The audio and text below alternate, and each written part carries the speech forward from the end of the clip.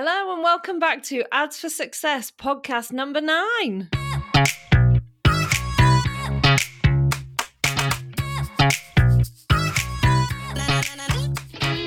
Hello and welcome to Ads for Success podcast with me, Amanda Perry, agency owner, e-com coach, small business cheerleader and Facebook ads super geek. This podcast is full of real-life advice from pulling back the curtains on my agency, seeing firsthand what's working right now in the world of ads. I'll be bringing you interviews from e-com brands that are smashing it right now and hearing from the brains behind them how you can too. Full of practical advice, actionable tips, and straight-talking, no-nonsense help to improve your e-com store, your bottom line, and just maybe your life.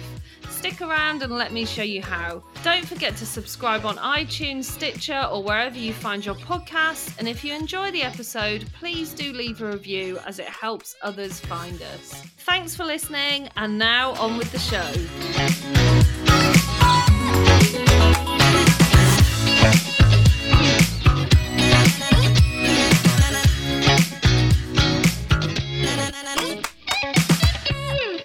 Welcome back to Ads for Success podcast with me, Amanda Perry. I am so happy today to be joined by Lucy Greenwood from Lucy and Yak. So Lucy and Yak are the purveyors of the comfiest, most colourful dungarees. And if you've been on Instagram at all recently, you'll definitely have seen someone wearing them and shouting about them from the rooftops. They've found huge online success over the past 2 years, so I asked Lucy to come on the show and tell us all about the journey, and I'm delighted to say that she agreed. So hi, Lucy. Hi. Thank you so much for agreeing to come on the podcast. I know you've had one hell of a couple of last years, and I know that the audience will be really interested to hear all about it. So before we go any further, do you want to introduce yourself, please? Yeah, so my name's Lucy. I co-founded Lucy and Yak with my partner, Chris. Back in 2017. So we've just had our second birthday, actually. Our second birthday was in July this year. And yeah, so we make dungarees as our main thing, but we do make other things as well. But at the core of what we do is dungarees, and we make them sustainably, ethically. We work really closely with all our partners in India, and our story actually started out quite differently to a lot of brands in that we didn't work with a factory that was already up and running and already, up to a level that you need them to be at. We actually found a guy that we clicked with and then helped him to develop his business. So our businesses have kind of grown side by side. So it's an interesting story. And yeah, everything's going really well. It's going really well. Yeah. That's incredible. So did you have a background in any of this? I know you were kind of traveling and decided to knock some clothes together, didn't you, and sell them, but did you actually have a background in this? No, so it's a really funny story. I was just telling this to a friend just this weekend. All right, so yeah, back about 12 years ago, I went to university to do a business fashion degree. And I didn't end up doing anything with it. I left university thinking, I hate fashion, I hate the industry, I want nothing to do with it. And a lot of my friends moved to London, got jobs in fashion, and I moved further north. I moved up to Newcastle to get as far away from fashion as I could. and so it's really funny, actually, that now I've ended up, 12 years later, like with a clothing brand, and I was kind of shocked when I think back. I'm like, maybe I was always destined for it, but it wasn't something that when I left university, I just stayed away from it. So I've had no experience within the industry. I can't remember anything from university. That's incredible. The only thing I actually remember, and I tell this to all my friends now, is that I remember in ethics class, they were just starting to do ethics classes back then where they were telling us about sweatshops, and they showed us a documentary of a sweatshop in China, and that always stuck with me. And I think that might be the only thing that I've kind of took from that whole 3 years I was there. Yeah. Was that if I was going to do it, I was going to do it in an ethical way. That's so amazing, though, that you've achieved what you've achieved and grown the way you have without having that kind of traditional route in, I guess, of, interning and then climbing up the ladder and then doing your own label. I know, incredible. And maybe you wouldn't have achieved what you had if you had gone in that way, because you'd have hated it even more, I guess. Yeah, that's it now. Because I work with different people in the industry now. We work with a few consultants that like advise us on different things, and a lot of them will say, you know, I'm always like, how do we do this? What's the best way of doing it? They're like, don't listen to us. There's only your way of doing it. You've done this for 2 years. Everything's going great. And, you know, the reason it's probably going great is because you're not following any rule book. So Exactly. yeah. And isn't it great that we can do that now? Yeah, Like, we've got all the tools at our fingertips that we can actually make up our own rules. Yeah, definitely.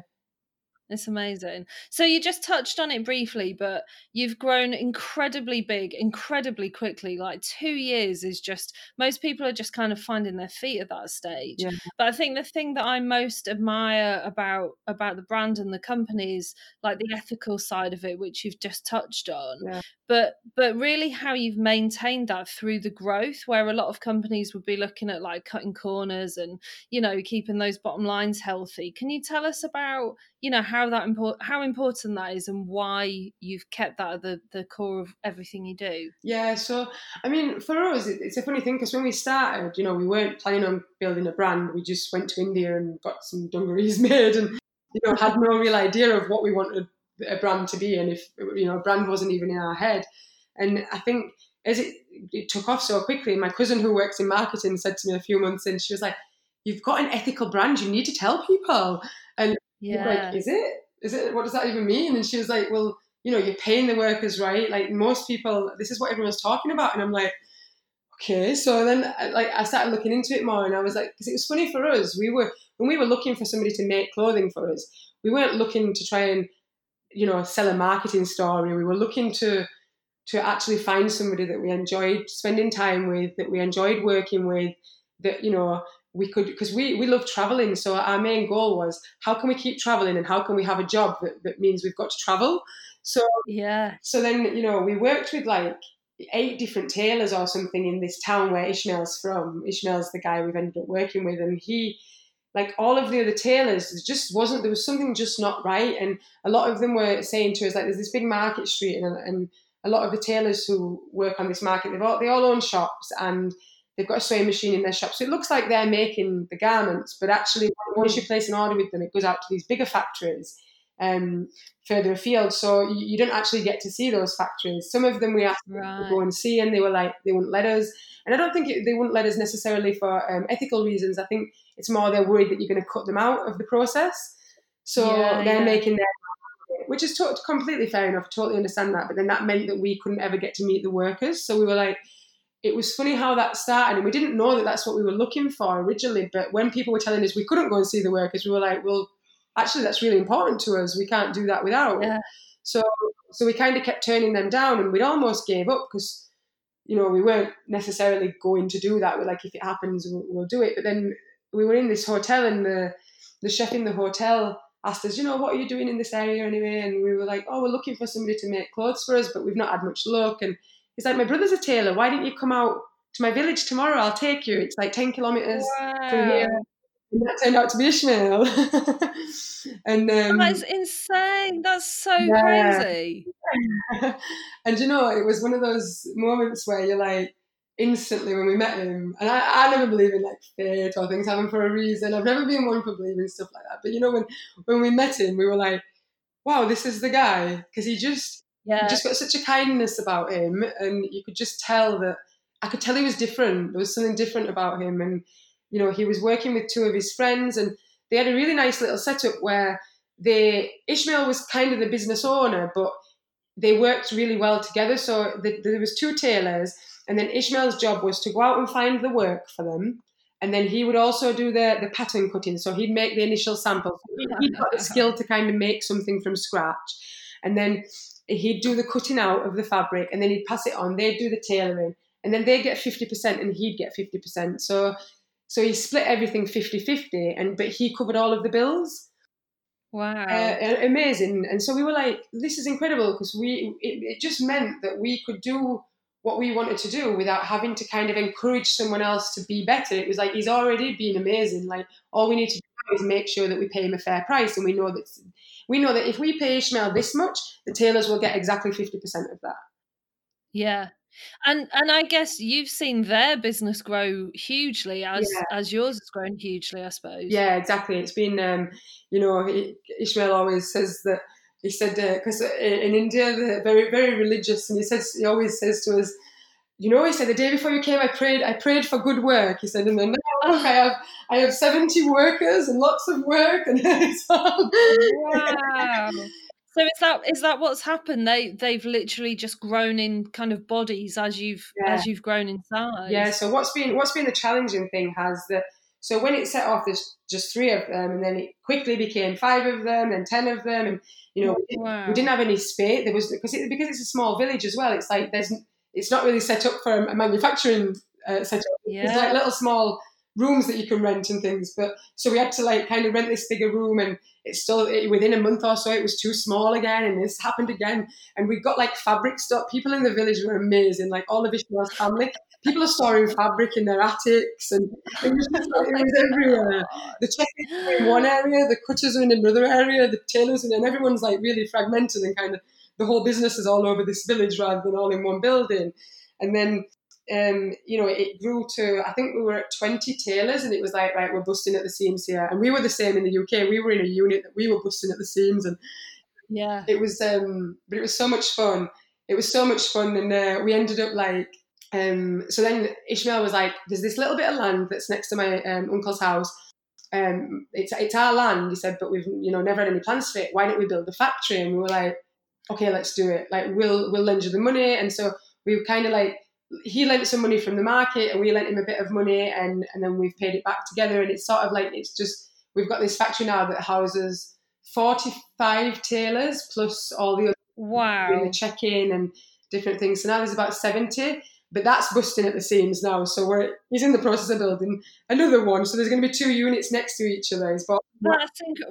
Not just extending, building a whole other. Yeah. So the first factory that we built it's not a big factory. When you think factory, you might think huge, but it's just a building that like it's on 3 floors. It manages to house everybody.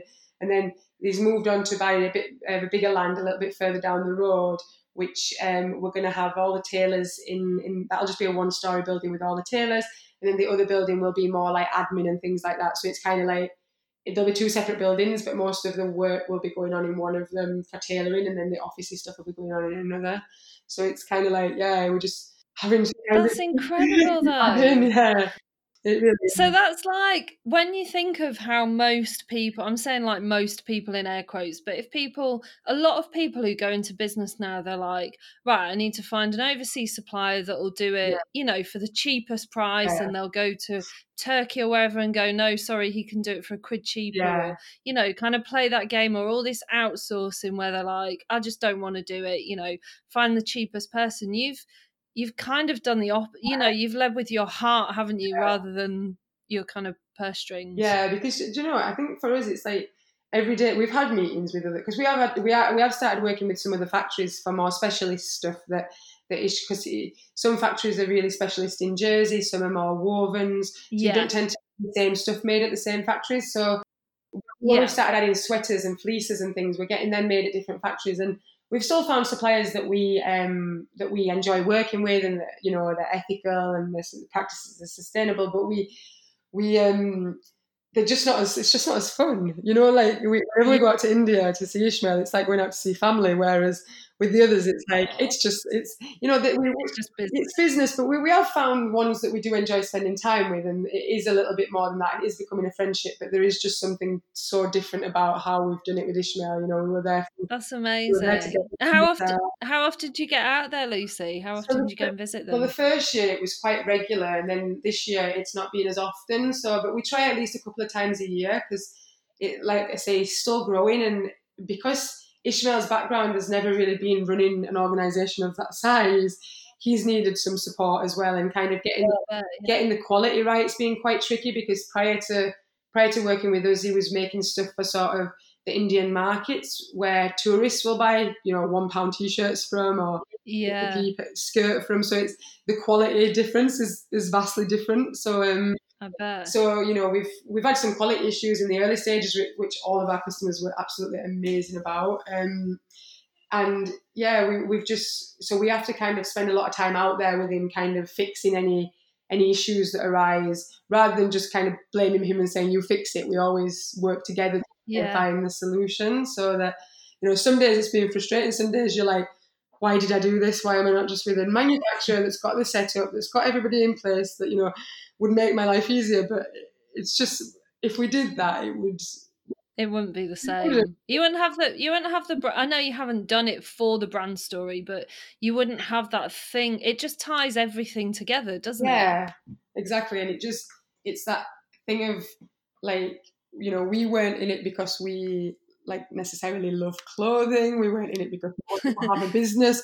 We did it because we love traveling and we love spending time in different countries. And I think there's no point in us doing something and then having to just sit in awful business meetings. Definitely. Particularly enjoy. It's more fun when you've got to go in and get your hands dirty and actually definitely figure out the problems together and enjoy spending time with each other. So yeah, I bet you haven't travelled much over the last 2 years, though, have you? No, that'll come. Yeah, plenty of time for that. So you touched on it briefly there about when you had quality issues and your customers and stuff, but you have literally the most incredible brand ambassadors. You can't, my audience, I have a Facebook group, and when I told them I was speaking to you, like, they were just so excited. People just love your products, like the colours and the comfiness and all that kind of thing. Yeah. Obviously, you don't get that without an amazing product and customer service, but was the brand ambassador thing part of like a planned growth strategy, or was it just an amazing byproduct of having this great product? Yeah, I think definitely wasn't planned. Nothing's ever been planned. And I think, people ask me now for marketing advice and I'm like, you just need to be genuine. Don't stop thinking about a marketing plan. It's like, what do you believe in?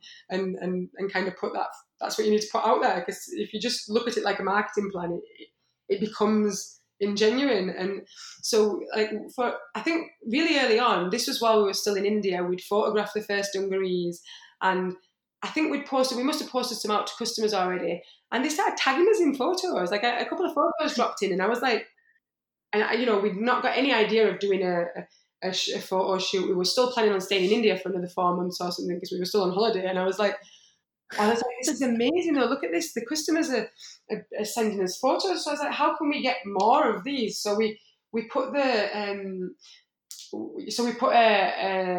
we originally started doing a competition where like we'll pick our 5 favourite photos every month and give a £25 gift voucher. And that was really early on when I was like, £25 gift voucher was a lot of money like for us to give away. Do you know what I mean? I was like, we haven't got any money, but let's try it. And it was incredible. Like the people were just tagging us in the photos, and I don't know if that like meant that we got more photos or whether people were just going to do it anyway, because we like still now we get tagged in like just 20, 30, maybe even 40 photos a day. That's amazing. Yeah, and I think just from keep resharing that content, and I think our Instagram page has always been, really heavily customers. Maybe 20% model photos and 80% customer photos, and I think people just love to see themselves and see real people. Of course they do, yeah. And see that the support that they're giving you and the money they're spending with you is like, appreciated almost, isn't it? Yeah, it really is. To see that. And I think a lot of the kind of markets that I deal with and people that I deal with are the indie business owners. It seems to have particularly struck a chord with creative indie business owners, doesn't it? I don't know, I'm sure there's other niches, but that's the niche I'm kind of in. And people have like one of every colour. Yeah they do. They're certainly becoming collectibles. Definitely, yeah, and they sort of have, you see people getting a bit catty. Oh, you've got that colour, I want that colour. It's a bit of a competition. No, it's incredible. When they sell out, I've seen people selling them on for like double what they paid for them. Really? Amazing. I was reading somewhere that was saying that, like our generation really likes they don't necessarily look to a product in just, do I like it? They look at it and go, does it have a high resale value? Will it still be worth something when I finish wearing it? And can I sell it on? And wow. I think I found this out later, but I'm like, I think doing the limited editions is creating that resale value for them. It's making sure that you can, that actually there was only a few hundred made and they've sold out now, so I can probably sell it on when I finish with it for paid for it or the same. I'd like everyone to Which the same or less. yeah, but from a sustainability point of view, that's incredible, Exactly, isn't yeah. it, for you, Mhm. for your ethics and stuff? Yeah. Yeah, no, that's great.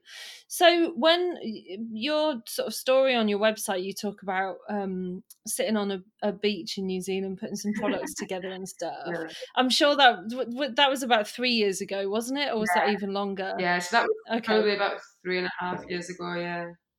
So when you think back to that time, let's say that was kind of where, the idea started. I know the business as a business has been going 2 years, Yeah. but how does that, even looking at the last 2 years, how does that time feel to you looking back on it? How does that kind of growth feel to the founder? It feels crazy. Some days you're like, we try and stop and be like, what happened? Like, because it's one of those things where, we look back at that time, because when I was in New Zealand, and New Zealand is still my favourite place in the world. Mine Actually, India's on too. par, Mine but they're too. just so different that it's hard to compare the two. But it's one of those places where I'm like, I'd like to live there one day. And Same. really, and it's Oh yeah, I love it. it just really taught us to slow down and enjoy life and stop worrying about things. And it was when we were there that we went out with very little money, and I was going to get a job, and I got a job for a few weeks, and I was like, I did not come here to work. That is not what I'm doing here. So then that's when we started making the pouches, and I was like, let's just try and make some money, like doing something that's nice and enjoyable. And then we were kind of just living day to day, and we had very little money, and we didn't need a lot, but we were like, we'd just sell one or two of those pouches, and that would pay for our food that day.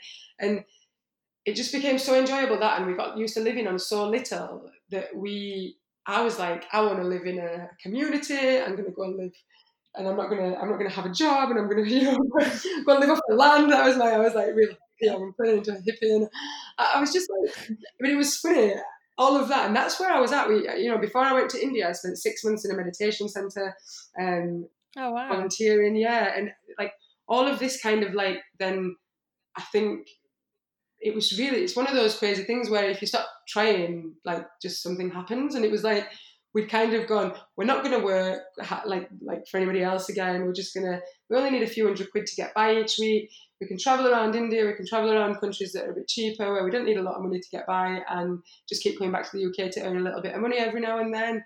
And then that plan, so I always tell people that Lucy and Yak was actually plan B.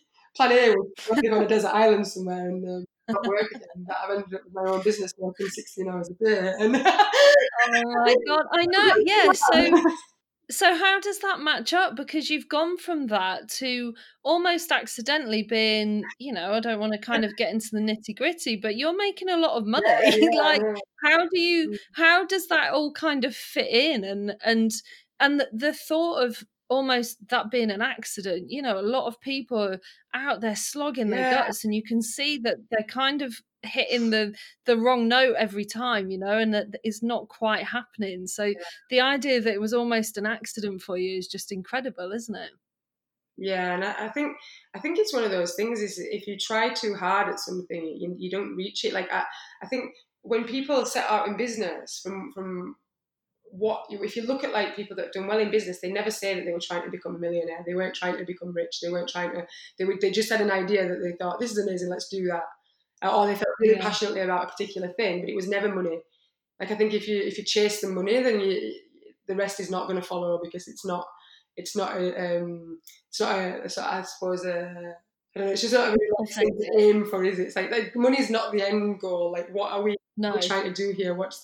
And I think for us it's funny, because even now, the business is still in the growth stages, so it still eats all of the money that comes back in. It's like we just keep reinvesting all of it back into it, and we still pay ourselves very little, and I keep going, where's the ceiling with this, and where do we want, because people keep asking us now, where do we want the business to go, how big do we want it to get, and we're like, we have no like set thing for that, because if it stays at this size, amazing. If it gets bigger, amazing. But either way, we're not going to take, ourselves, we're not going to need that much more money than we need right now. So it's one of those things where I'm like, what would we then do with that? Like and so then I think for us, we're definitely going to start looking into what we can spend the money on. Is it as Lucy and Yak gets to a level where it's not just eating all the money. It doesn't need to keep reinvesting back in.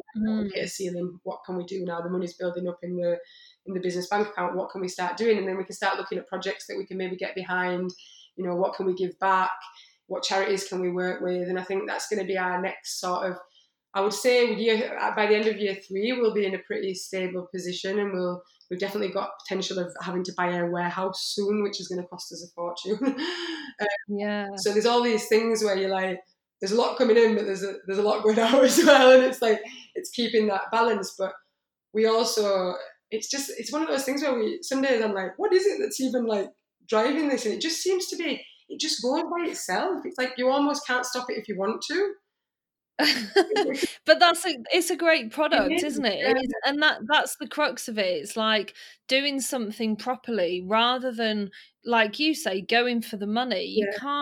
You couldn't spend 16 hours a day doing something that you hate just because it's making you money, can you? No, because it's silly. I mean, like now when we have a crazy day on sales, I look at the numbers and I'm like, they're just numbers on a screen. They don't mean anything. But what does mean something is when you hear a customer saying, these dungarees have changed my life because of this. Yeah. And like we've had so many customers that have said that they've got illnesses that meant that I don't fully understand the illness, but like they've got different illnesses where they're really sensitive to different fabrics and they can't wear things tight and it just never, when we were starting out, it just never even crossed my mind that a dungaree could change someone's life. And it's like, it's incredible. And people are sort of saying that they've never had a product that they felt like they could that feels like them. Yeah. It's just not something like I say, when we started out, we were just like, dungarees are cool, let's make some dungarees. And it's just one of those things where it's like, wow, it's changed, it's maybe changed workers' lives. And that maybe was one of the goals, but thinking of customers and changing customers' lives was like something that we just never even thought about. And we've got this massive community now of people that like feel like they're a part of something, and that's just amazing. Yeah, it is amazing. Lots of new mums as well. I see lots of new mums wearing them, saying they feel like it really sort of, they don't have to wear tight jeans or something that's so comfy around the kind of mum tom area. Yeah, or no, it's amazing. That looks awful, like not everyone wants to wear joggers like all the time. Yeah, it's like it's almost like a cool alternative to wearing like joggers because Yeah, but they're instantly identifiable, aren't they? You wouldn't look at it and think, oh, where are they from? I mean, unless you haven't come across the brand before, but even if you hadn't, you'd be like, wow, where are they from? They're so different, like the colours. And that's what I've heard from people, that like they've never ever had people come up to them and ask them where something's from. But some people in one day are having like 5 people coming up and asking where they're from. I'm like, what is going on?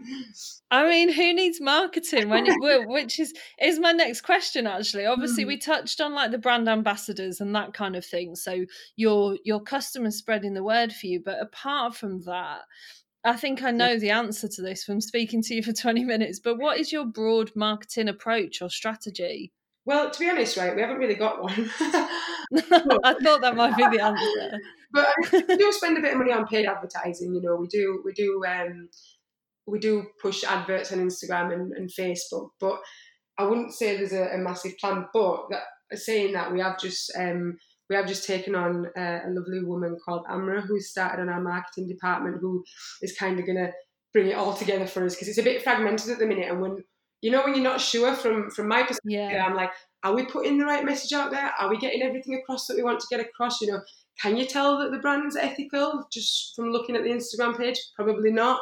It's like, how do we get all those messages across? And we're kind of at that point now in the business where we needed to start taking on people that know more than we know about particular areas. That's been a new challenge in itself, and still will continue to be. And same with the product. There's a lot wrong with the sizing. Our sizing is not consistent. When you look at all of our different products, the sizing is really inconsistent. Because we've been letting factories do the grading, because me and Chris don't have a technical background. But now we've took on a production manager, and she's a garment tech as well. So she's working hard to get through the entire range to kind of like grade everything properly. So there's like Marketing, we've got somebody kind of just about to take the reins and kind of get that all under control. Still with a lot of input from me and Chris, obviously, but we want to. What we found the last 2 years is that our time, you end up stuck in the trenches, and your time ends up getting spent on silly things that you're like, why am I doing this? Like, there's so much I need to be out there doing. We've still got a lot of work to do on factories and stuff in India, so we want to focus on that now that we've got some people here that we can trust to kind of lead the way on marketing and the product. And then we can sort of, because I think our passion lies within the supply chain, which supply chains are very complex, very hard to kind of trace every little bit of it. And I think one day, maybe 5 years down the line, we'd love to be able to say that we have got traceability on every single button, every single thread, everything that we do. There's traceability throughout it all. So we've got a lot to do on that, but then that also comes into how we then let everybody know about that through marketing, what we've been up to, because that's another thing. There's so much that we do behind the scenes that we just don't show anybody. And I'm like, people would love to see this stuff. Yeah. We're just too busy to kind of stop and go, someone take a photo of this or someone get a video of this. That's it, isn't it? It's that everyday sort of storytelling stuff is so hard to get across when you're so busy, isn't it? It really is, and you're in a bad mood and you're like, cover up my face. Oh my God, what an amazing job you've done. You should be so proud. So in terms of paid ads, I know I've seen a few of your paid ads. So are you mainly using those for retargeting, or are you going out to cold traffic? How do you know how that works, or is that someone else that's kind of dealing with that? Someone else who does that, but I know that we do retarget and we do a bit of both. I do know that since I do know that, like, personally, me and Chris would like to not advertise as much on Facebook and Instagram. We would like to start spending time doing things that are more organic, like spending the budget on events, pop-ups and things like that, because I think it's worked for us for now, which is great, while we've not really had the time to do all those other things and not really had the team to back us up on those other things. But now that we're starting to get that team in place, we would love to be doing a pop-up tour next year, going around the country and spend the marketing budget on that as opposed to giving it to, Mark Zuckerberg. No one likes to give their money to him. Sometimes you've got to. And it's one of those things where you're like, why am I handing all that money over there? But it's like this is the thing, isn't it? If it's part of a strategy and it's part of your, right, we don't have time to do these events now, we're going to use some paid ads to kind of get us through this growth period until this point. That's still, that's okay, isn't it? Yeah, of course it is. It's one of those things that I think I would definitely recommend doing it for a young brand. Even you can spend so little, you can just boost a post for like 10, 20 pounds. And I think it's nice to just test it. And I remember when I first tested it, I had no idea what I was doing. And I clicked boost. I was like, Chris went, look what I've done. I've got 2 sales. And Chris said, how'd you do that? I was like, I don't know, I just press this button on Facebook. I spent like a tenner. Oh my God. It was, a marketing manager does better than that now. It doesn't cost a tenner for 2 sales, but it's like, I know, I bet.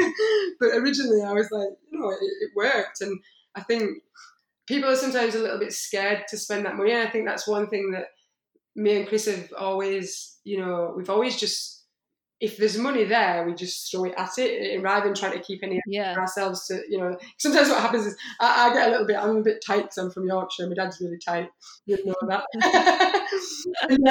He's a real tight Yorkshireman. And even now he phones me up sometimes. I was laughing the other day. He phoned me because one of the women one of the seamstresses in the warehouse bought a light off somebody for £30. She went, does she have... She got the okay just to go and buy whatever she wants. Like, I'm like, Dad, it's £30. It's fine. We can afford it. Oh my God, that's the Yorkshireman through and through, it really is. But yeah, I was always a little bit like, I don't know if I want to spend that. But we've just kind of always gambled, I suppose is the word. You know what? Let's just try it and let's spend 50 quid on an advert and see if it works. One of the biggest things we did was spending money on a photo shoot really early on, and we spent some money on a London Underground advert when was it? I think it was like January last year. So like a year and a That was really It early, was yeah. really early. It was like a year and a half ago, and we got a really good deal because it was last minute. But we had like 22 posters up on the London Underground. Wow. Do you know what? It cost a fortune, but we were like, I don't know. It's hard because you can't measure something like that. But Yeah. we just gambled and went, do you know what? Let's just spend some money on it, see what happens. And did you see a return? I know, as you I say, think it's not so. measurable, but did you see a Yeah, tick? it's hard Yeah. to say because the growth's just been kind of on the up anyway. So it's like, did it boost that? I mean, it might have done. It might have gave us. Certainly, London's always been our top place for people coming onto the website. So it could have been. It could just be that London there's more people there. It could also be because they saw that. Yeah. I don't know. I mean, we haven't done one since because we're not entirely sure if it's necessary or not. But we've just kind of always not been too scared to kind of gamble the money that is coming in and try things. And that's it, isn't it? That's it. I think if you're making the sales and you've got that leeway, you just have to. I always talk about it being like marketing being like a buffet and just trying out loads of things, and the bits that work, you just do more of that, don't you? Yeah, exactly. You've got to test, haven't you? Because you have no idea otherwise.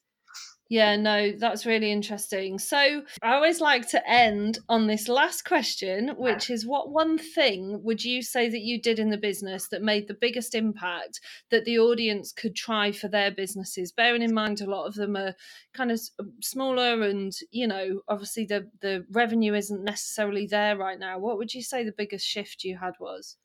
I think, I'll be honest, like we did I don't know if this will translate to smaller. I suppose it still could, but I don't know if you saw what we did last Black Friday.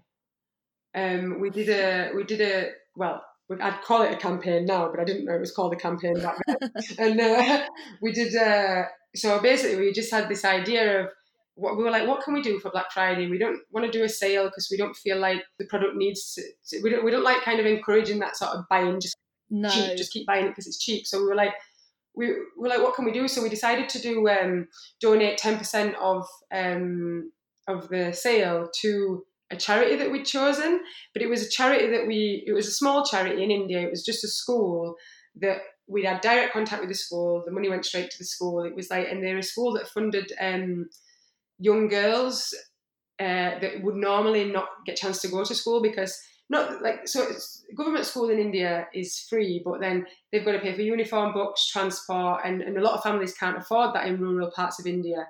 So the girls don't end up going to school. The boys might still, but the girls definitely don't. So it's like there's this school that's open that's all for girls, and it's near Ishmael's village, and they buy all the books, they pay for the transport, they buy all the uniform, pay for their food, and the teachers of the school are ex-students of the school. So they're all women that have been given that opportunity themselves, and now they're come back and they're teaching these kids. And so we like felt really passionately about that when we went to the school and had a look around. And so we decided, like, why don't we do that? Why don't we donate all, like, 10% of everything that we sell that weekend to the schools? And I'm not kidding.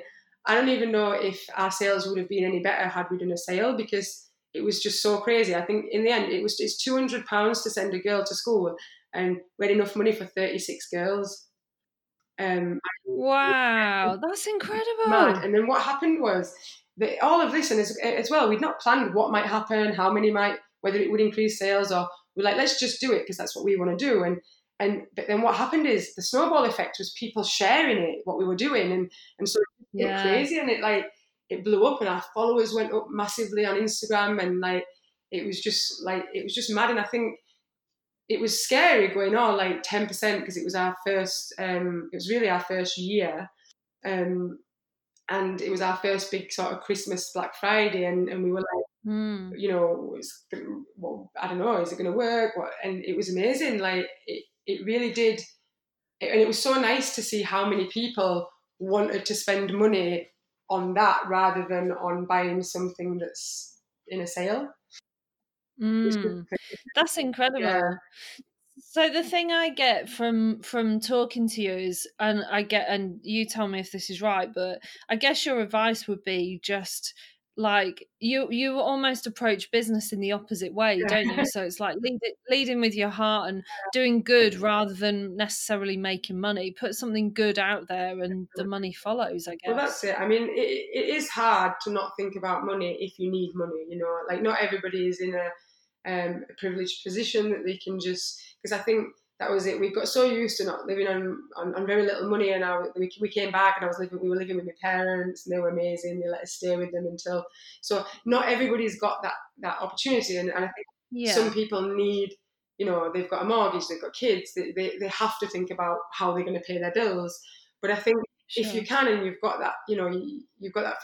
Try not to aim for money. Try to, you've got to earn enough to keep getting by. But I think it's just think, what's the nicest thing I can do in this situation? What's the best decision I can make right now, rather than thinking what's going to bring in the most money? Because usually the nicest thing you could do is probably the thing that's going to bring in the money as well. Because you just don't have to think about it like that.